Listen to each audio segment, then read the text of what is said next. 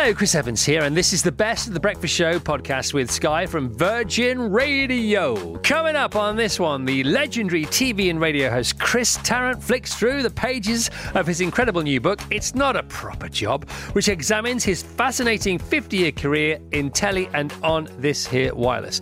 The Iceman Wim Hof chills us and thrills us with the paperback release of his brilliant book, The Wim Hof Method, and our very own Virgin Radio's Gaby, Roslin and comedian Josh Berry share all about their live show, Gaby's Talking Pictures. All of that and so much more to come. So Dapper Dave, kick us off with news of Who's First. From heavy news to light entertainment, our next guest has had more hits than you've had hot dinners, and he's here with some tales of just how he did it. His new book, It's Not a Proper Job, is out now, so here to explain who he tis was, tis is, and will always tis be, it's Chris Tarrant! What do you think of that? Who wrote that? He did. He should be hung. It's all his fault. He should be hung from a lamppost with the crows peck out his eye. All right, well... That was shocking. He is leaving next week, so... Why? Wait till next week. It's 25 to 10, get rid of him now, as a buffoon. Chris You know there used to be a tape somewhere in a well-known pub round the corner from Radio 2 with my voice going, Evans, you're a buffoon. Do you remember that? I used to play over the bar. I do, as I live and breathe. After your appearance on Who Wants to Be a Millionaire. Yeah, I know. Your two appearances. I know, and my very simple mentions in the book as a consequence of that. So in 1974, from 1974... for basically the rest of the 80s, your life smelled of custard. What was that like, and why was that, Chris Tarrant? Because I rolled about in custard every week of my life, every Saturday. It was ostensibly a children's programme, but something like 62% of the audience were over 18. It was just great. Tis was just great fun. I mean, you couldn't possibly do it now. I'd be hung. I'd be arrested. I'd be next to the lamppost with him. And so how... It was a children's programme, but it grew. Is it right, because I've said this earlier on the show, that you had to sort of temper when the water came out and the sludge came out and the custard pies came out, because it would affect the ability of people working on the show to get it out there, because things would start to get, there'd be shortages and outages. No, there was no tempering done at all. When we did Tis Was Revisited, the one we did about Reunited or whatever a few years ago, then we walked into all the, you can only have 2 inches of water. 2 inches of water? How can I drown somebody with 2 inches of water? The world has changed so much. But, and was it the program, the first ever Tis Was it like that from the off? No, it was almost sedate. It was just me and a guy called John Asher. We had one chair, one camera, and it just sort of exploded. Right. It was an extraordinary thing. I mean, at the time I didn't realise quite. We knew how big it was and how popular it was, and we did the tours all over Britain and all that stuff. But I think it's only now looking back. I mean, there's things like university thesis you can get on Tis Was. You think, and they sort of overanalyse it. And it's not political. It was never remotely intellectual. It's just us having a laugh. And when was the first bucket of water swung in anger then? I think it was August the 7th. 1973, I think. It might have been the next weekend, I think. But was it like 2 shows in, 3 shows in? When did mayhem really ensue? Quite early, I think. We did a very short series, about 8 weeks, right? And we sort of got the germ of it. And we got this massive post bag, and I thought, God, there's people out there, sort of thing. So then we did the next series, the proper series, and then we got down to the good stuff. Right, and so the writing of it, because there were set pieces in it. You had amazing performers, Lenny Henry, of course, infamously. Sir Len. Bob Cowgie, Sally yourself, John Gorman, the Bucketeers themselves, the Cage, which Cage. Tell us about the Cage. How did the Cage? This, like many things in my life and yours, these things were written in a bar, and we had this great idea. Why don't we get? Because people are always writing in. Can we come in? Said no, it's a kid show. Can we, Mum and Dad, come in? No. And we thought actually you can come in, but you've got to go in this cage. And they used to get done up to the nines, get their hair done, get their best frock on, and we just obliterated them within seconds. What was the most? What ended up being the most memorable, infamous part of the show? Was it that? Was it the dying fly? The doying fly. The doying fly. I mean, the one that everybody remembers and talks to me about is the famous spliff being smoked in the cage. Yeah. Okay. So this is Rock Stars in the Cage. Yeah, we did one of my less good ideas. We thought we'd get a load of celebrities in the cages. So we had dear old John Peel, we had Status Quo, we had Goldie and the Gingerbreads, who were a rock band from America. We had Cozy Powell and Co from Rainbow. We had Lemmy from Motorhead. So it was quite jammed. And this is all in 1 week. Same show. Same show, same cage. Sounds like Live Aid. I know, I was all crammed into this cage. So I'm doing a sketch with Lenny Henry. He's dressed up as a waiter or something.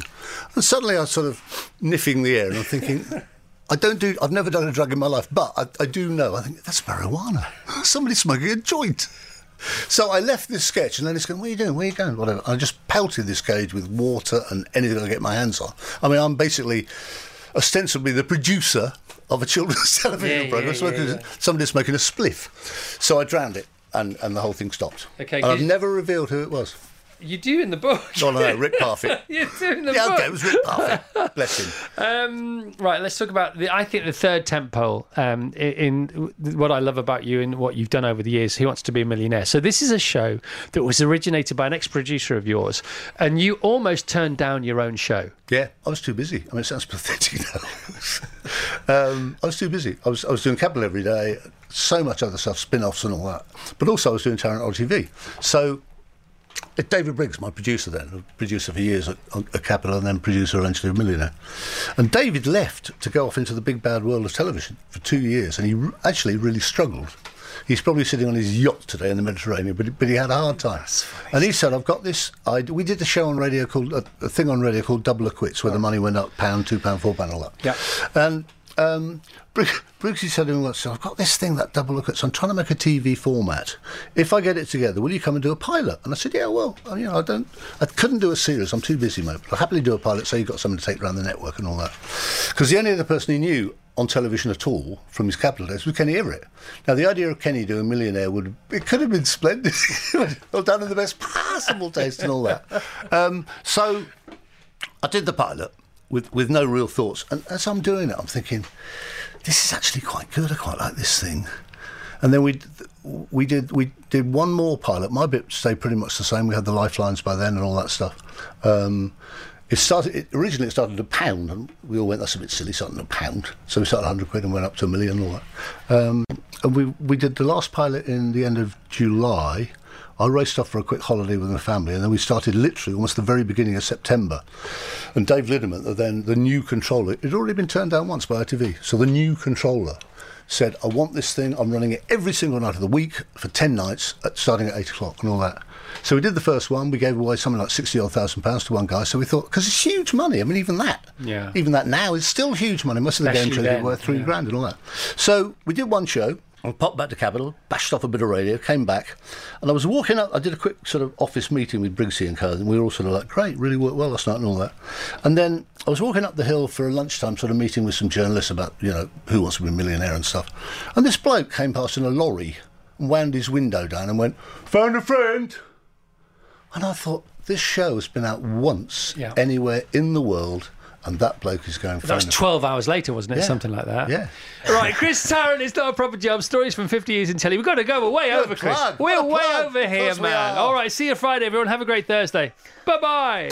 The best of the Chris Evans Breakfast Show with Sky. Virgin Radio.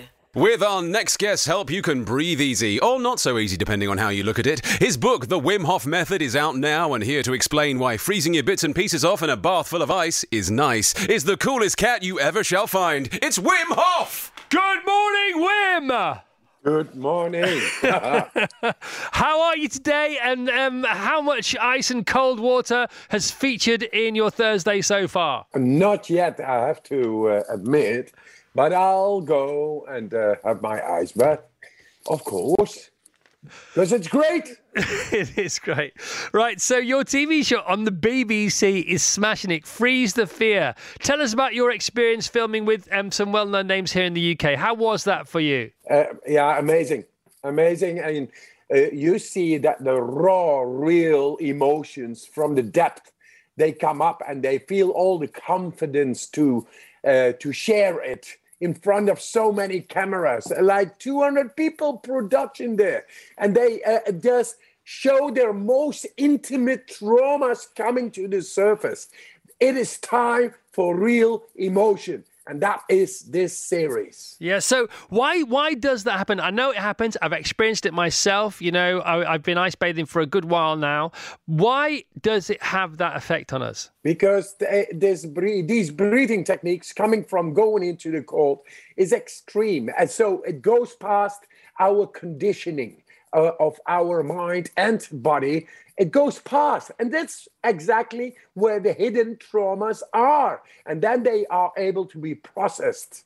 and that's it. Okay, come to the surface, you cry, you see, you feel, you process, you feel lighter afterwards. And is it because it gets us back to the absolute sort of genesis of who we are and, what we were given to protect ourselves and sustain ourselves on the earth? Exactly. It's the soul itself. We talk a lot about the soul in the world and religions, etc., but we never got a real hold on it. And the soul is being expressed by our deepest emotions. And now we found a way to unlock that. Yeah, thanks to you, Wim. I've been a huge fan of yours for years now. I've read your book. I've been online. I've looked at the apps. I've watched countless videos. I've talked to Russell about you. I am an absolute huge fan. And since falling in love with what you do, I've begun ice bathing. It has completely and utterly changed my life. This change in body temperature, a dramatic change in body temperature to get us out of our comfort zone and to unlock, something, our parasympathetic nervous system, which often goes dormant because it realizes or it senses there's no threat to us, and it's not good for us to be in such a sort of amber alert as opposed to red alert when we want to be on that particular stance. Has benefited me so much compared to, say, saunas. I've been a big fan of saunas for ages, but the thing about an ice bath is it changes the temperature differentiation in your body so much greater and so much quicker, and is a much more efficient way of actually firing up all the things that may have slipped or have sort of gone into sleep mode. Yes, exactly. So we should learn to own, especially after these 2.5 years of restrictions and all, we have to learn now to tap into our deeper self and get a hold of ourselves.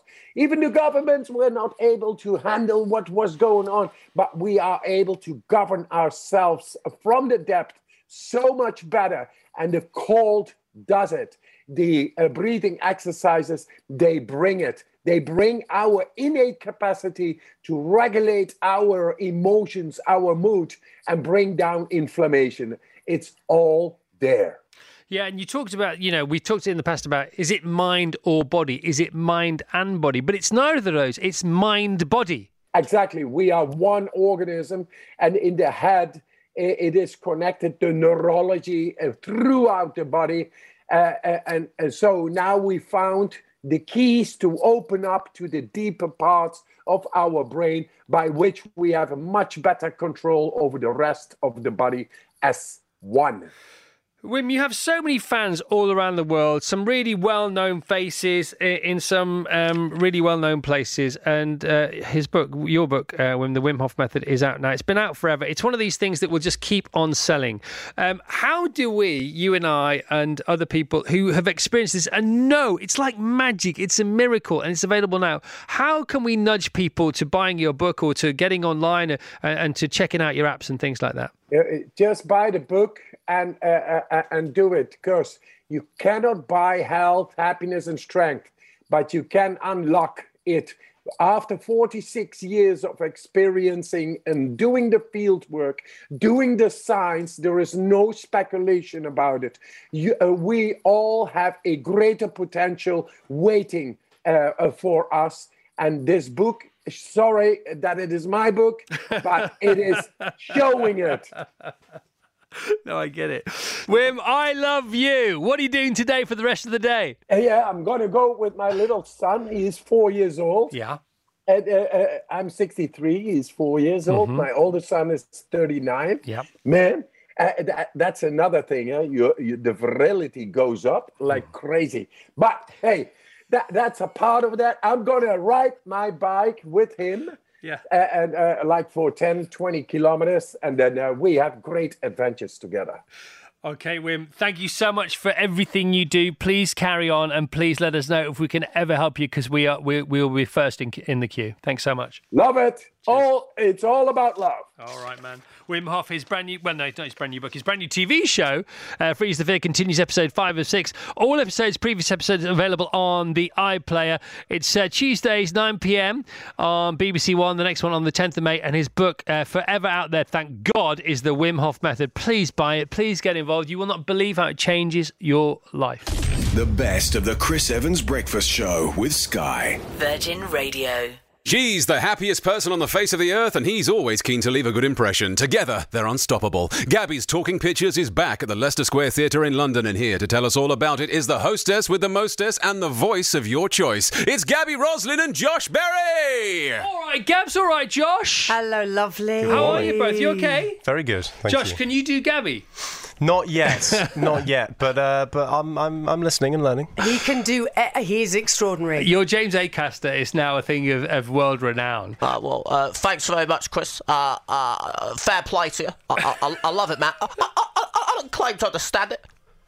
Yeah. He's more like James Acaster than James. I mean, it's just so good. I have seen that video where you give a masterclass in how to be James Acaster. Yeah. I would love to do it in front of him. I think that'd be really funny. He responded to one of my videos of him saying, "Oh yeah, I laughed a lot at this actually, which on reflection reflects pretty badly on me." which was amazing. But like all the best impressions, you sort of do him visually as well when you're doing him audibly. He's got that sort of half eye closed thing. Someone described him as a sort of tired velociraptor because he's kind of like, swiveling his head all over the shop like that. Which I think is quite a good description. So good, isn't it? Where did you find him, Gaby? thanks to Alistair McGowan. Right. Alistair McGowan, the master of all impressionists, because we're doing Talking Pictures again live. It's on this Sunday night at Leicester Square Theatre. And I spoke to Ali and he said, right, you need to get a team. We need to get a team together. And he said, go and meet Josh. And I looked at Josh online and I kept watching Josh online and kept watching him and then contacted him. And he said yes straight away, which was fantastic. And then we got Jess Robinson and Luke Kempner. So we've got the three of them as a team. And honestly, we stood up halfway through the show. Yeah. We did our first live show 4 weeks ago. All of us, we all just stood up and applauded them. And you just want more and more and more. Because, as you just said, watching them, not with outfits on, not changing their hair, not changing their makeup, they just become these people. Well, that's what your show, Gaby's Talking Pictures, about the cinema, which you love, of course you do. It has become this amazing platform for young and also established impressionists and sort of recreators, because they're better than impressionists, aren't they? Oh, completely. Oh, and that is so kind. No, but you are. Josh, I don't think you know how brilliant you are. You're so talented. But this is better than therapy. They revoice famous film clips. Yep. So they cast it. Yep. I mean, there was a moment with Boris Johnson and Jacob Rees-Mogg reenacting a very famous film. I think what was it? I think it was When Harry Met Sally. Yes. It was something sort of it was strange. kind of quasi-sexual, which felt a bit weird doing as Jacob Rees-Mogg with that sort of incredibly lilting voice like that. It was extraordinary. It really was. And they do breaking news. So they actually do these breaking news stories about films, and you have to guess. I think, Josh, oh, yes, you have I do some. have one. Yeah, that's correct. I'm supposed to do that. Who was I going to do that as? Jeremy I don't Vine? know. You could do Why don't Jeremy we do Vine. it as let's do it as Jeremy Vine. Okay. You have to guess. See if you can guess the film. Okay. A 40-something woman has found herself pregnant after using a vegan condom. She is only 50% sure of the identity of the baby's father, and in a quest for discovering the truth has been known to talk to herself and often writes random things down. Ed Sheeran was recently seen taking a photograph, but incredibly missed the opportunity of a photo when the 40-something woman was seen riding pregnant in a pizza truck. I have no idea the film, because I said taken with the impression. Bridget Jones? Yes. Well done. Well done. So you are also on a tour yourself at the moment, aren't you? Yes, that's correct. There's two things here going on. There's LeicesterSquareTheatre.com to go and see Gaby and the gang this Sunday? Yeah, it's Sunday. Can I tell you? So we got Keith Lemon, Nina Wadia, Sarah Parrish, Andy Goldstein, James Murray. Is this all this Sunday? Yeah, Tom Reed-Wilson. They're all on stage. What a laugh. I mean, again, we're screaming for this show to be on telly so we can all see it, or at least be live streamed somehow. I know that talks are ongoing with getting it getting together with a broadcaster or some form, some way. Could you not live stream it anyway for the benefit of the rest of us on Sunday who have to go to bed early? Well, you'll have to come along. No, and but see you it. could live stream it though, couldn't you? Yes, we could, and there might be ways of people seeing it soon. Right.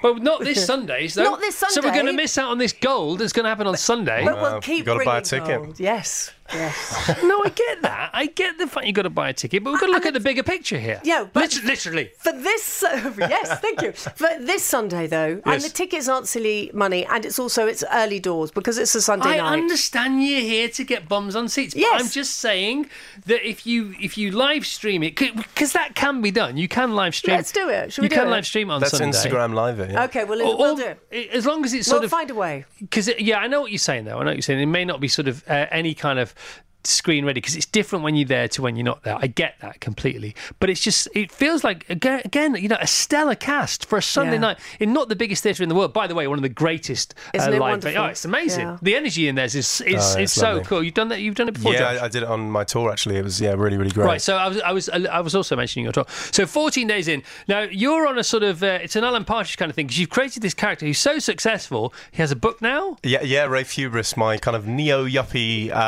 political advisor character. Right, give us a bit of him so people will engage. Oh, gosh, it's I don't know what I can do pre-Watershed, but Rafe is... If you've ever been on the King's Road and had someone speak like that, all their sort of E's turn into A's, so say things like Vary and, and definitely, that's the type of... Just any overconfident young man in a suit on a train talking loudly about business or something. This could be based on an amalgam of many people, a hybrid of headline Partially makers today. But it's a bit De Pfeffel, isn't it? It's a bit Alexander De Pfeffel. Yeah, I think it's modelled... Rafe is supposed to be a young sort of 20-something Boris, I would say, yeah. And he's telling the story of the pandemic and how he thinks the government did actually really well. So I haven't got your go-to for that. How do people come and see you on tour? Where do they go for that? Probably the best place is my Twitter. So that's Josh Berry Comedy. It's all up there. I'm finishing off in Clapham. Oz says, I've just bought my tickets while listening to Fabi Roslin. Oh, come on. Thank you. Putting bums on seats. Thank you. What was the name? Ozzy, did you say? Oz. Thanks, Oz. All right. See you on Sunday. LeicesterSquareTheatre.com is where you need to go. Josh, great to meet you for the first time. Gabby, always great to see you. Vass and Rachel, thank you for a wonderful Wednesday, and we're back on Thursday. Thanks for having us. And there's no more to it than that, I don't think. The best of the Chris Evans Breakfast Show with Sky. Virgin Radio. OK, we've heard from a bunch of beautiful guests already, but still to come. Psychologist Dr. Tracy Dennis Tiwari takes on anxiety and how we misunderstand it in her new book, Future Tense. Why anxiety is good for you, even though it feels bad. Amateur runner Ellis Cross talks to us just hours after finishing first in the Vitality London 10K ahead of the one and only Sir Mo Farah. He beat Sir Mo Farah. Once again, this bloke beat Sir Mo Farah. And impressionist extraordinaire Rory Bremner wows us with his all-new espionage podcast, The Spying Game. So let's get right back to it. Daffy Dave, who's next? You know him as John Major, Nelson Mandela, Tony Blair and Boris Johnson, to name but a few, but he's adding another string to his bow. His new podcast series, The Spying Game, launches next Wednesday wherever you get your podcasts. So join us as we go under the covers and uncover the undercover with the marvellous Rory Bremner! Good morning, Rory! Very good. You didn't undersell that. I know, he's leaving next week. We don't know what we're going to do, because he writes them as well as delivering them. He's unfortunately, he's very good. He's going to go and be a spy. That's what he's going to do. Yes. That's what he's going to do. Everyone's a spy. Rory, I understand you've already Borised him this morning. I know. I Boris, your producer. Yes, we had a brief conversation about the rules and the guidelines, which we, of course, we should adhere to at all times. So we're going to do that. It's great. I'm sorry I can't be with you. I'm sorry. I'm deep in enemy-held Oxfordshire at the moment, so I'm unable to join you in person, which is just as well, because I'd probably hug you, and one thing would lead to another, and I'd have a personal reproduction number of 8. See, I think for many impressionists, Boris is a gift, but for you, he's a bit too easy, isn't he? No, a lot of work. Yeah, I mean, I can't begin to secrets, and yes, I mean, he's actually, I started off doing him on a unicycle, I think, about 10 years ago when we did our coalition show, something like that, and then he develops because he's got that sort of sibilance, and he's obviously his repetition and Peppa Pig and losing the notes and all that. But I mean, honestly, it's part of my job to make politicians look more ridiculous than they already are. But I mean, have you any idea how hard that is? I mean, honestly, a prime minister who brushes his hair with a balloon in the morning is, make that more ridiculous. I challenge you. If he is, when he is no longer PM or leader of the Tory party, which will happen because that's just what happens in life, regardless of what may happen today, tomorrow, or the day after. It'll take a tank regiment, as he said. It'll take a tank regiment to get him out of Downing Street. Whereupon immediately James Blunt sent out a direct message, a tweet to all of his former colleagues in the army saying, "I'm putting something together." Yeah, what do you do next Tuesday? Yeah. So who might you hope is the new incumbent from your job point of view? Or one of your job's point of view? Oh, Lord, from my job point of view, I don't know, I suppose you'd want something like, I don't know, a voice like Trump or William Hague. I mean, the voices, even though, I mean, Dominic Raab, really, Ben Wallace, really. I mean, I look at the cabinet and I sort of think, gosh, really, you long for the distinctive voices. I mean, you mentioned John Major earlier on, and some of them you can make distinctive, and even if they're quite bland, you can make them interesting. But I don't see, I mean, maybe Jacob Rees-Mogg, there's one for you, Chris, who looks like something out of Gilbert and Sullivan, and could tell you about the countries in Europe he doesn't like particularly, a la Gilbert and Sullivan. There's Portugal and Italy and Poland and Romania, the Netherlands and Germany and France, Lithuania, Sweden, Spain and Hungary and Finland and Estonia, Slovenia, Slovakia, and maybe Macedonia. There's Malta, Belgium, Greece, the Czech Republic and Croatia, and Luxembourg and Cyprus, which is practically in Asia, and Austria and Latvia and Denmark and Bulgaria, and Ireland, and if Turkey joins, the whole thing gets much scarier. But now we're out of Europe, we'll no longer be inferior. We're even doing trade deals with Burundi and Liberia. They tried to stop us leaving, which was perfectly absurd of them. It's what the British public voted for. At least a third of them. There you are. A round of applause, come on, you lot. Oh, blimey, Roy, that was amazing. Clearly, you just made that up on the spot. That's not part of your if you recorded that is your list. That is 27 countries. No, by the way, I had to cheat and get Macedonia in because I couldn't get something else to rhyme with Estonia. Ofcom insists we record everything, including your genius. Right, so the Spying Game launches next Wednesday, 11th of May. Now, you've already done it as a pilot episode, so you know it works. It's a podcast from wherever you get your podcasts. Allure us more. Well, we've done all of it. There's about 10 or 11, I think, in the series. And I think you mentioned the Anthony Horowitz's launch one. We're also launching around Operation Mincemeat, which everyone's talking about now. I don't know if you've seen the film, but a terrific film. And Ben McIntyre is a wonderful storyteller, and all the better for the fact that these are real stories. And Operation Mincemeat itself, as people would know, was the whole deceit having to try and convince the Germans that instead of invading Sicily, which we needed to push back the Germans in 1943, that we were actually going to go to Greece instead. And that involved a ruse dreamt up, would you believe this, by Ian Fleming himself, who went on to write James Bond. Ian Fleming was working in the MOD, and he wrote the Trout Memo, Ways to Deceive People, and one of number 27, he said, here's a way, but not a very nice way, was you find a dead body and you put it, furnish him with all sorts of papers about the plans for an invasion, and you release him into the sea, and you hope that he gets taken in, and all the papers end up in German high command, and it worked. So it's a series of 10 or 11, and just the most fantastic stories. I mentioned I'm in rural Oxfordshire, but here in Oxfordshire, 30, 40 years ago, you could have passed a lady cycling to the post office. She would have cycled home, got off her bike, put a cake in the oven, gone down to the end of her garden, into her shed, opened up a radio station and broadcast to the Russians secrets of the American nuclear bomb. So real life contains the best stories, and a lot of them are in the Spying Game. See, now Rachel is sitting here open-mouthed after you recounting the gist of Operation Mincemeat. Rachel, you've got to see the film. It's unbelievable, isn't it, Rory? It is.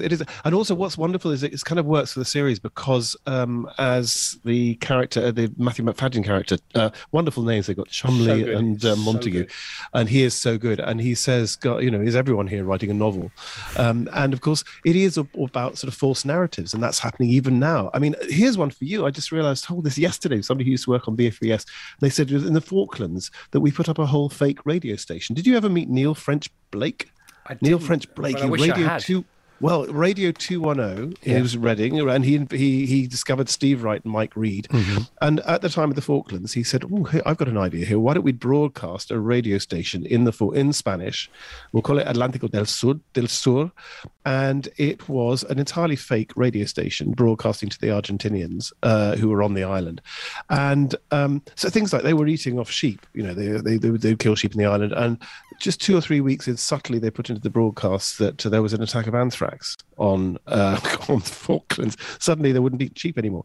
And these are stories which come out many years later, and it's what Ben McIntyre calls the hidden war. We know about the sort of the bombs and the bullets and the everyday, the things that are happening, the horrors that are happening, because we see them in front of our eyes, but it's the bits that we don't see, and that's what's fascinating.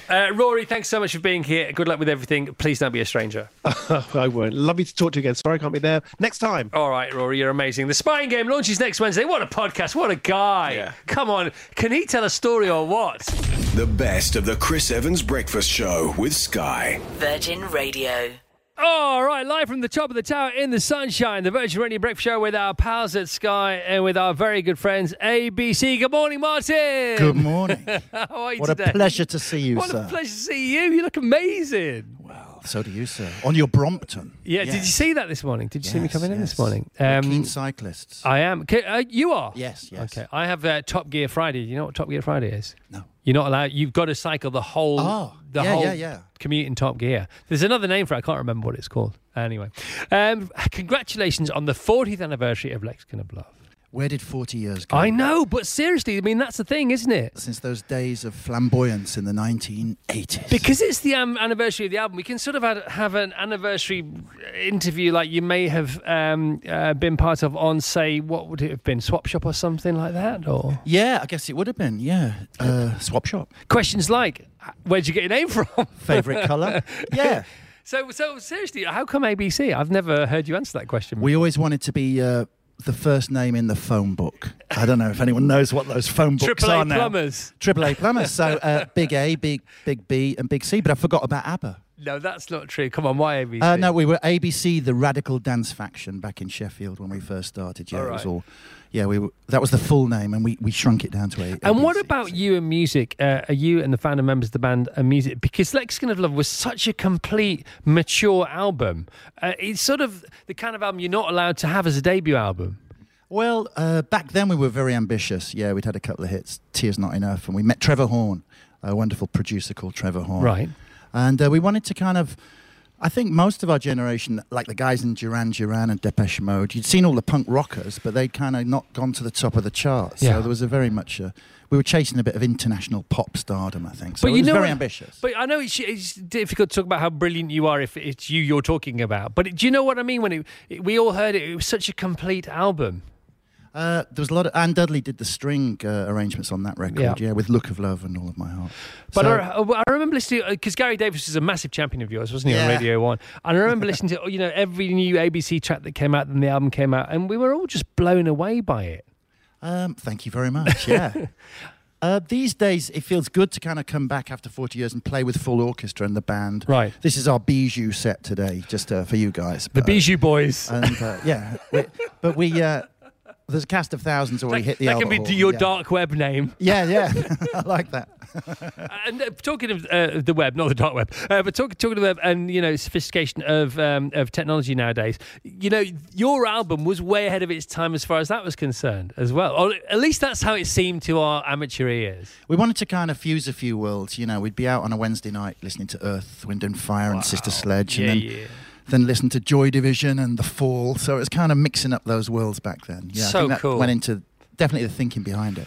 So cool. And the whiff of punk was still more than in the air, wasn't there it? There was an aroma of punk, back in 1980, I suppose. But and the thing about that was, regardless of what you were doing in your life, regardless of what your job was, or what your art was, or even what your beef was, that energy, we sort of all deployed that energy for different things. Well, all those bands from Britain obviously went across to New York, and there was MTV. So. There was all those crazy flamboyant videos to make, with bands like Eurythmics, with huge budgets as well, and they were worth it because they paid their way in the end, didn't they? It was kind of weird arriving in America though. Yeah, at the Vanguard. Yeah, I remember doing a show on the West Coast. It went great, but when we got to Texas, instead of a mirror ball, there'd be mirror stirrups up there, and there was a big kind of perspex kind of sheet in front of the stage, and I noticed most of the guys were wearing cowboy outfits, and I'm there in my glittering tuxedo with the 6-piece string section, That's a bit Glenn Campbell, though. That's all right. It was a Glenn Campbell moment, but it was an interesting fusion of those two worlds. Yeah. And so, how does ABC travelled around the world as a musical, a gift? We've just been in Miami. You were talking about Miami earlier, I think. So just been discovering what a wonderful city that is. Yeah, we played some shows there. So we get a chance to play all over the world. Yeah. It's cool, isn't it? It's so cool. I know you're so great. How did that happen, Chris? How did that happen? Because you're blooming good at what you do. That's why, Martin. I don't know. And the gang. Yeah, I mean, it says here in my little cheat sheet, Martin was diagnosed with Hodgkin's lymphoma in 1986 when he was just 27. And when the band was at its zenith, he says, people who come to see me today now know where I get my energy from, appreciating every moment. Well, that's true. Yeah, that is very true. I mean, 27 it was a long time ago for me, but yeah, I did fully recover from that whole experience. But it was tough. Being at the sort of height of your powers and not being able to do everything you wanted to do through illness. So a little bit of that kind of means that I take that with me when I climb on stage, definitely. Because it's a privilege to be up there on stage. Of course it is. And, it's important to remember that, and we don't always remember that, and we don't always remember how grateful we are in many aspects of life. But every time we do, not only does it make us seem like nicer people, but it actually makes our lives better. So why don't we do it more? Yeah. I'd encourage everybody to. Well, the sun is shining today. Day like today. It's such a beautiful day today. So, and every day. If you can't be happy today, you've got to ask yourself some big questions, or perhaps you genuinely need some help and assistance. The album landed box fresh. It seems box fresh today. Every time we play an ABC track on the radio, and I've thankfully been involved in this for a while myself now. It's never jaded. It's never heavy. It's fantastic. How does it feel for you today playing this album again? It's wonderful to be able to, climb on stage and play The Look of Love or Poison Arrow, All in My Heart. Yeah, you kind of grow into those songs. The years roll by. And to look out into an audience and just see, when we play All of My Heart, sometimes people are wiping away a tear, the tears of joy. But a lot happens in 40 years. There are many ups and many downs and, the rise and fall. So, everybody's life is kind of full of a roller coaster. So I think that definitely feeds into the atmosphere at the gigs. The best of the Chris Evans Breakfast Show with Sky. Virgin Radio. We all feel it, none of us like it, and everyone seems to be talking about it. Well, our next guest is the authority on it. Her first book, Future Tense, Why Anxiety is Good for You Even Though It Feels Bad, is out today. So please welcome someone here for the promotion of a fundamentally human emotion. It's Dr. Tracy Dennis Tawari. Good morning. Good morning. Great to be with you, Chris. Well, thanks so much for being up so early in the morning overlooking New York. Forgive my vocal fry right now. It's very New York. I do like it. Tracy, what a book. We couldn't put it down, any of us, so you'll get questions hopefully from not just myself, but Vass and Rachel, who co-host the show with us. Creativity, you say many brilliant things in the book, very insightful, very useful to us all. Creativity is seeing possibilities, and anxiety helps us see the possibility that there are possibilities. That's right. I mean, let's start with the definition of anxiety, which we don't really think of this way, but this is what the science shows us. So anxiety is this feeling about the future. It's nervous apprehension about the uncertain future. So if it's uncertain, that means something bad could happen, but that means something good could happen too. So anxiety lives right in that space in between where we are now and where we want to be. And that's the creative space. That's the space of possibility. And that's its uniqueness, isn't it, I suppose? It is. And, we equate it with fear. But fear is certain danger. We know when we're fearful that there's a knife being held to our throat. There's a snake about to strike. So it actually roots us in the present. Whereas anxiety makes us into time travelers. It projects us into the future where anything is possible. And it prepares us to actually make those good outcomes into reality. And that's something we really haven't equated with anxiety in our dialogues about anxiety. I couldn't agree more. But because it's less certain, we're sort of less certain how to deal with it. And we're almost tempted to turn it into fear just so we can move on. Yeah. I mean, it's sort of the 3 Fs, right? It's fear, fight, and flight. Yeah. But with anxiety, it does all these other biological things that science is only starting to understand. So for example, anxiety triggers more oxytocin in our bodies. And oxytocin is the social bonding hormone. That makes us actually want to reach out to others. And what's one of the best ways to help soothe your anxiety? Social support. So it's almost like there's this fractal beauty where anxiety within itself contains a solution. So how do we know when we're feeling anxious, do you think? I think, you don't need a scientist like me to tell you, because I think we all know what it feels like. It's that It's those butterflies in the stomach. It's that racing heart. But one thing we do forget is that anxiety is on a spectrum.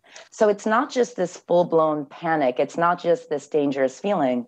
It's that little tingle. It's following our gut instinct when we know that something's not quite right. And I think we should listen to anxiety like we do our instincts. I think we revile it so much, we fear it so much that we're losing this crucial source of information about things that are important to us, what we care about, our gut instinct about the future. Can we compartmentalize it? Because, if you're not careful, anxiety can be sort of low-file, low-level, but ever-present. Yeah. I think, we always feel like we feel anxiety just a little bit. We have to immediately suppress it or handle it like it's something to be handled.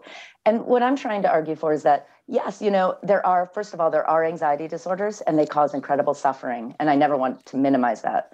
But when we have just a little bit of anxiety or we have these ups and downs, these peaks and troughs, I think that's the time we try to listen to it because anxiety tells us something important. So you wake up at 5 a.m., there are these worries going through your head. If it's about work, if it's about relationships, that's your anxiety telling you that there's something to attend to, that there's something that you care about that you can work on. So what would be the next best thing to do? So we sense it, we feel it. It's the first thing in the morning. We've got a whole day ahead of us. We're busy. We might be late. What do we do next? Do we write it down? Do we touch somebody about it? Do we make a note of it and go back to it later? Yeah, there's so many things to do. One thing that I think is very useful, and it's an experiment you can do with yourself, is you have those anxious feelings and you make a plan. You say, well, I'm worrying about work. This is going through my head. Okay, when I get up, it's 4 a.m. now, but when I'm awake, I'm going to take this action. I know that I'm having this problem with my colleague and I've let it go for a month. I'm having this thing that's been behind deadline. I've been procrastinating. I'm making a plan to do it and writing it down, making that intention. Your anxiety goes down and it's like a signal. Oh, you're on the right track.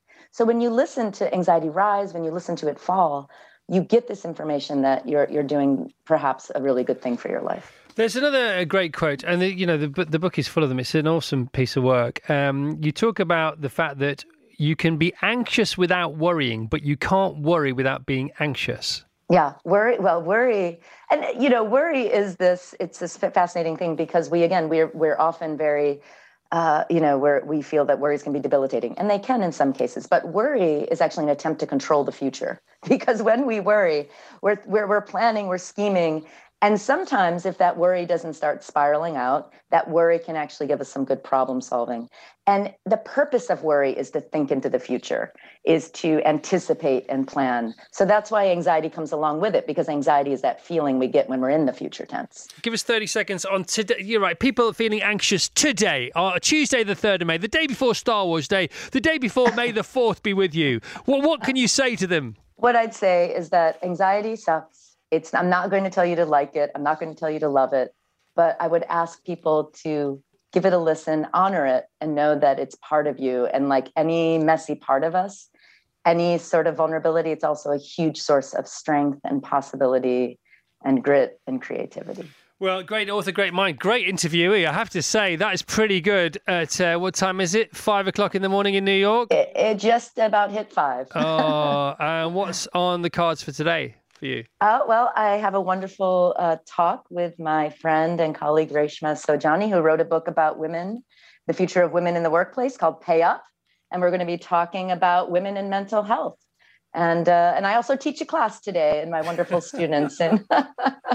Well, Tracy, thanks for gifting us some of your time. You're welcome back on the show any darn time you like. Thank you so much. Chris, what a pleasure. Thank you so much. Brilliant. What a wonderful lady. Sorry, you two didn't get a look in, did you? I just lapped that up, let it wash over me. How good is she? She's a wise, wise lady. Dr. Tracy Dennis Tiwari and Future Tense, Why Anxiety is Good for You, Even Though It Feels Bad. It's out now, and it's a brilliant, brilliant, brilliant book. The best of the Chris Evans Breakfast Show with Sky. Virgin Radio.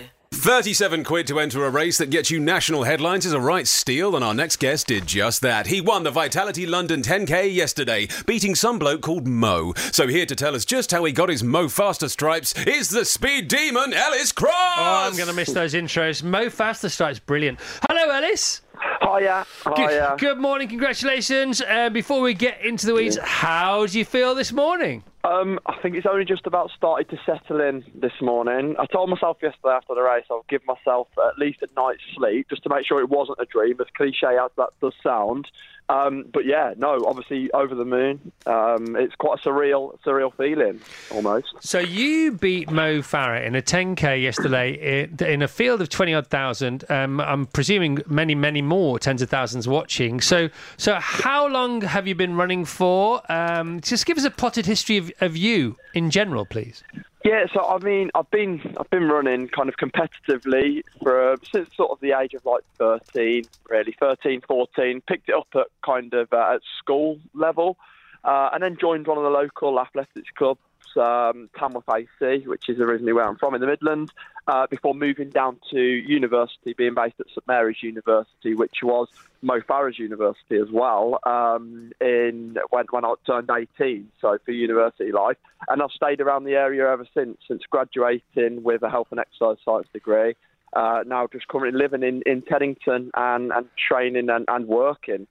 As well. So before we talk to Vassos, and Vassos will talk to you because you have something in common you may or may not be aware of, the commonality that you share. But 28:40 for a 10K, sounds very impressive as far as I'm concerned. Is that your fastest 10K time? It is, yeah. Yesterday was an outright PB over both the track and the road, actually. I think, obviously, I was quite spurred on by the whole atmosphere, the environment, and obviously getting to race Mo Farah as well. Also helped that for sure. All right, so here we go. So you're running with Mo Farah. Did you fancy your chances before you started yesterday? Not at all. I was joking, actually, in work with people. That I was just like, I'm getting to race Mo Farah. Like, just racing Mo Farah is a cool aspect in itself. Obviously, I didn't expect to beat him. The guy's like the greatest of all time in my eyes, and is a hero to everybody. Yeah, I mean, like I say, I still didn't believe it really until I completely crossed the line that I was going to be able to actually win the race, because he's obviously quite renowned for his fast finishes, as he's shown over the years, winning Olympic titles and world titles. Oh yeah, no, he's quite well known for running. There's no doubt about that. Yeah, he's quite a popular man. I think that's his leg speed. Something to do with his knighthood.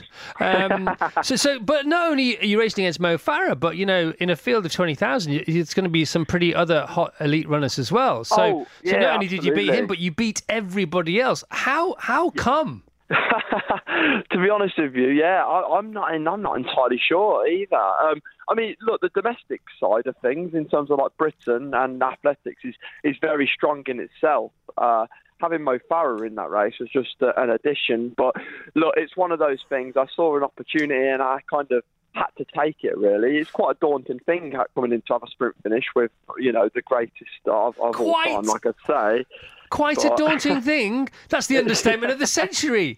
Right. So from what I hear, you were running with him quite a lot, almost sort of shoulder to shoulder. Did you have any mid-race exchanges? No, I didn't actually. To be honest, I was just focused on trying to make the pace as honest as possible in terms of trying to make it as quick, because I knew that if we'd kind of just cruised around sort of like 6 miles, then he would out sprint me, no problem whatsoever. So I tried to just work as hard as possible, and I don't think at that current time I was in any place to be chatting or making exchanges. I see. So you did think about that. You thought, in a sort of fantasy land, if I keep the pace up here, that might be, once in a lifetime, once in a million, once in a billion chance to beat him, because he's probably not ready for this kind of pace, and he's not going to want to lag behind the pace during the race. No, absolutely. And to be honest with you, I was kind of like almost a bit like settled on fighting for second in a way. Uh-huh. So I was kind of like, let's try and make it fairly quick from here.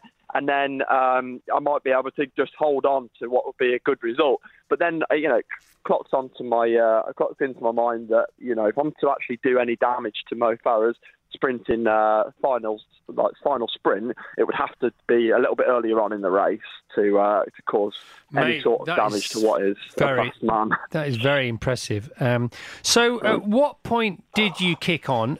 Was there a couple of kicks or what? Take us through the last sort of kilometre or 500 metres, and take as long as you like, by the way. Yeah. So like coming into the last kilometre, I think there was 3 of us. So one of Mo Farah's like training partners, Mo Adan, was also there, and then obviously with myself, and they were having a couple of exchanges themselves about like tactics of how to kind of win the race. But I was actually feeling quite strong coming into the final kilometre. Then we moved into sort of like half a mile to go, so 800 metres from the finish. And I noticed that Mo Adan, Mo Farah's kind of training partner, had dropped off a touch. So I was like, right, okay. So now it's just me and Mo Farah running in the streets of London where the crowds are massive. And obviously everyone's cheering him on, bear in mind, because obviously everyone knows who he is. Nobody knew who I was. I just had the number on my vest. I wasn't in the elite start. I was just kind of going with it. And it was quite a surreal experience. But then, yeah, I knew with like 400 metres to go, that's usually where Mo Farah takes on the race, takes it by the scruff of the neck and tries to obviously finish off with his speed. And he didn't come around me then. And there's sort of a sharp right turn that's sort of like 100, 150 metres to go.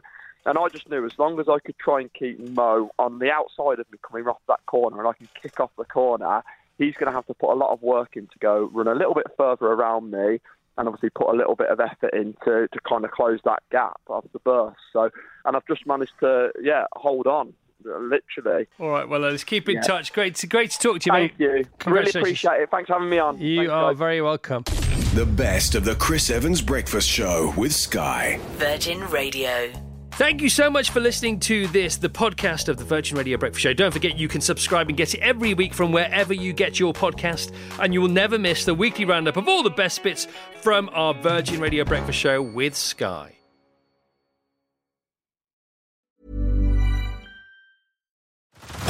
Head over to Hulu this March, where our new shows and movies will keep you streaming all month long. Catch the acclaimed movie All of Us Strangers, starring Paul Mescal and Andrew Scott. Stream the new Hulu original limited series, We Were the Lucky Ones, with Joey King and Logan Lerman. And don't forget about Grey's Anatomy. Every Grey's episode ever is now streaming on Hulu. So, what are you waiting for? Go stream something new on Hulu.